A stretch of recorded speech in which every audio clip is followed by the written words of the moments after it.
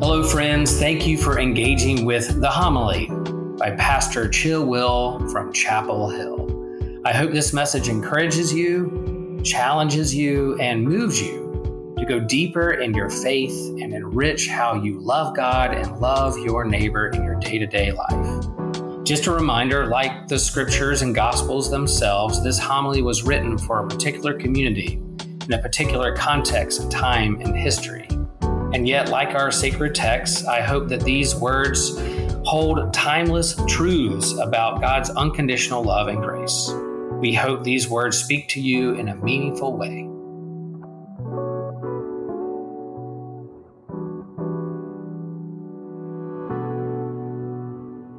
The Holy Gospel according to Matthew. Jesus said to the disciples, "If another member of the church sins against you, go and point out the fault when the two of you are alone. If the member listens to you, you have regained that one. But if you are not listened to, take one or two others along with you, so that every word may be confirmed by the evidence of 2 or 3 witnesses. If the member refuses to listen to them, tell it to the church. And if the offender refuses to listen even to the church, let such a one be to you as a Gentile and a tax collector. Truly, I tell you, whatever you bind on earth will be bound in heaven. Whatever you loose on earth will be loosed in heaven. Again, truly, I tell you, if 2 of you agree on earth about anything you ask, it will be done for you by my Father in heaven. For where 2 or 3 are gathered in my name, I am there among them." Gospel of the Lord. In the name of the Father, and the Son, and the Holy Spirit. Amen. Confession. I wasn't the best student growing up. My birthday is September 2nd, just last week, and so I was right there at the cutoff mark when you put your child in school. I started out being the youngest in my class, and surprise, surprise, I started out my schooling a little immature. And I goofed off too much in class. So my parents held me back in the 3rd grade. Reflecting back, that was a fantastic decision because now, being one of the oldest kids in class, this allowed me to catch up a little bit with maturity and learning. And yet, I was still just an above-average student who mostly read surfing magazines and comic books.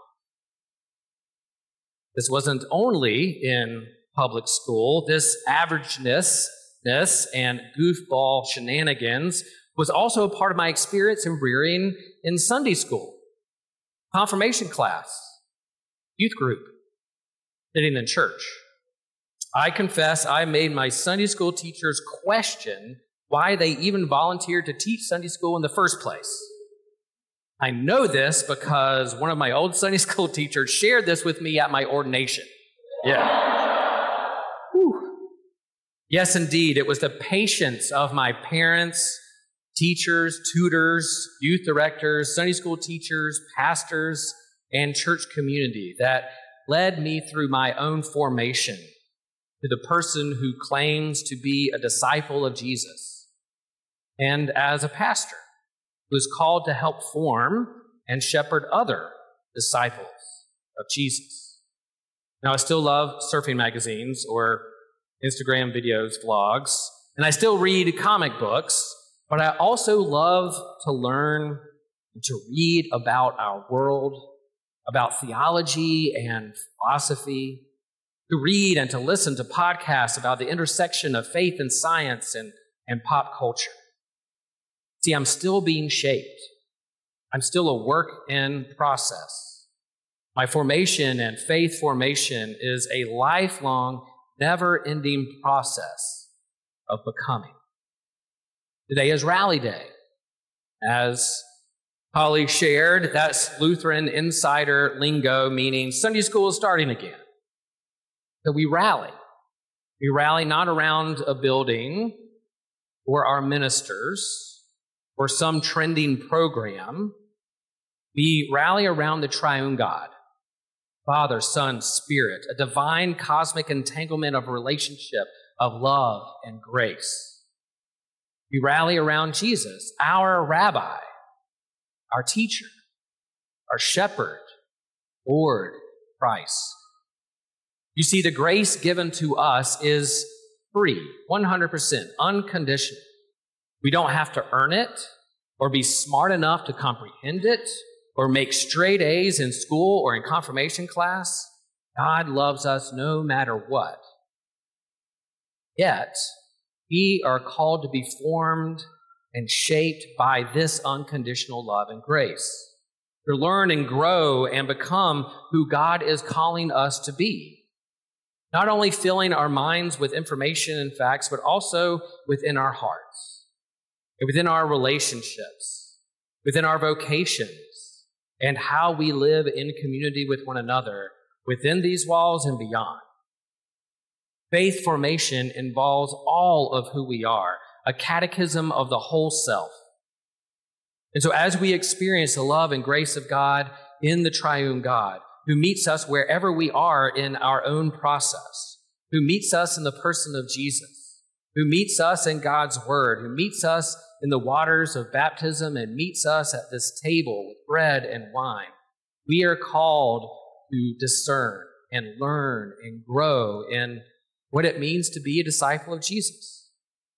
To explore this experience together, understand what it means and how it shapes our lives and how we inhabit the world. So yeah, I guess that's my hot take on Rally Day. Now, we didn't plan it this way. It's just how the Holy Spirit works sometimes. It just so happens that here on Rally Day, we hear the scripture readings from our lectionary, and they have a lot of instructions, teachings, and commandments within them this morning. Jesus is teaching his disciples a healthy way to deal with conflict as we live in community with one another, because we all know that people are going to be. Ezekiel, in the way that prophets often do, reminds Israel how to live in this world with God's Torah leading the way. Paul instructs the church in Rome how the commandments of God become a gift for living our lives in relationship with one another, and how all the commandments can be summed up as love your neighbor as yourself. And then we hear Psalm 119 ring out, "Teach me, O Lord, your ways, and I will observe it to the end. Give me understanding that I may keep your law and observe it with my whole heart. Lead me in the path of your commandments." The Psalms are the prayer and hymn book of the Hebrew Scriptures. These were Jesus' hymns and songs and prayers and poems that guided him in worship and that helped shape his faith formation. In our hymnals, which we cracked open this morning, we have all 150 psalms as our first 150 hymns. You take a look, our hymns or hymnody in the Lutheran liturgy starts with 151 because we acknowledge that the psalms, all 150 of them, with their praise and laments and questions and doubts and anger and joy and hope, is a part of our faith history and heritage. Now, in our scripture readings today, we read back and forth from Psalm 119, and we only read 8 verses. But this psalm, if you look at it, 119, is 176 verses broken down into 21 stanzas. Now, you think some of our hymns are long. That's a long one. Each stanza in its 8 verses are broken up by the Hebrew alphabet, probably as a memorization tool, but also the psalmist and poet praises God, everything from A to Z, from Aleph to Tav. Our 8 verses today use a plethora of words to describe the Torah, God's teaching or law. Words like statutes, understanding, law, commandments, decrees, and ordinances. But interestingly, the Torah, or God's law, Psalm 119, is not presented as a strict set of rules or regulations. Rather, it's the law and teachings of God as a way of life, a way we posture ourselves as being in the world to help us grow in our relationship with God and with our neighbor. It is a gift that gives life to its fullest as we live in relationship with one another. And this is how we see Sunday school and faith formation here at Holy Trinity. We're not teaching laws and rules to suppress your life, but rather to bring life to your life, to live in relationship with one another, to build our community up as brothers and sisters in Christ. You see, our God is not a God of arbitrary rules and regulations or some strict professor in the clouds ready to give you a passing or failing grade, but rather one who calls us to a life to be lived and be with one another. To grow on a relationship with God, grow a relationship with our neighbor. For us, Rally Day is a day for a new start for our faith formation. We hope that you'll find these opportunities as a way to grow in how you follow. And like the psalmist, we embrace all of our prayers in our hymns, in our poems, in our laments, in our questions, in our anger, in our joy, in our hope. This adventure that we call faith. In the realm of the conversations around faith and science, one of the main questions that always seems to rise to the surface is this question, what does it mean to be human? What is our place and meaning in this vast universe? What does it mean to be human within the diverse ecologies and organisms and animals? What does it mean to be human with the emergence of tools and technology and robots and artificial intelligence? So on and so on and so on. A friend of mine who works deeply at the intersection of faith and science shared a story that he was at a science and religion conference, and one of the keynote speakers opened his presentation with the question, what separates us humans from robots and AI? He paused to allow those present to soak in that question and perhaps reflect how they would answer that question. And then he said, well, luckily there's this little box at the bottom on paying for a bill that says, I am not a robot. All I need to do is check it. Or maybe we get that question that says, identify the boxes that have a stoplight in it. Then how is that one stoplight touching this? And is the pole part of the stoplight? And I get confused and I don't know what to check. Maybe I'm a robot. No, I'm human. I'm in a relationship with you and with one another. And I believe as we grow to learn how to follow Jesus together, Jesus not only models for us how to be a human, but he speaks to the reality that we don't do this thing called faith and life alone. We live in a complex and abundant ecology of relationships, not just with other humans, but also with plants and animals and oceans, an entanglement of relationships. And so in the Gospel of Matthew, today Jesus speaks of this reality where 2 or 3 are gathered. He's there in the midst of it.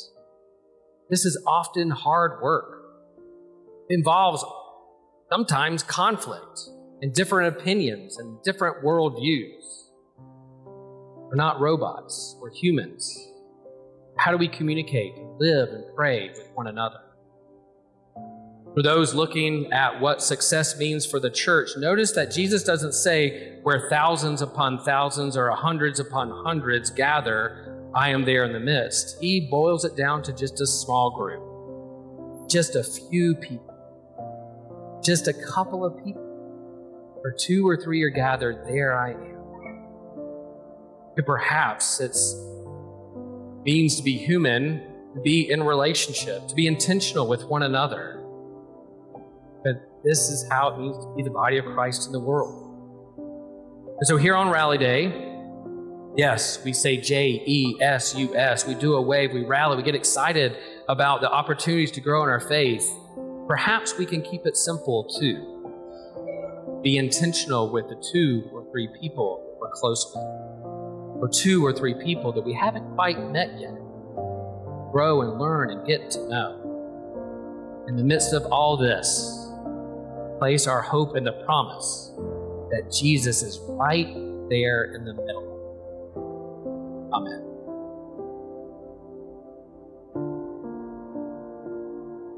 Thank you for listening. If there is anything that stood out for you, or if you have a question, or you just want to have a conversation, you are always free to reach out and contact us. And remember, you are not alone, and that you are loved with a love stronger than death.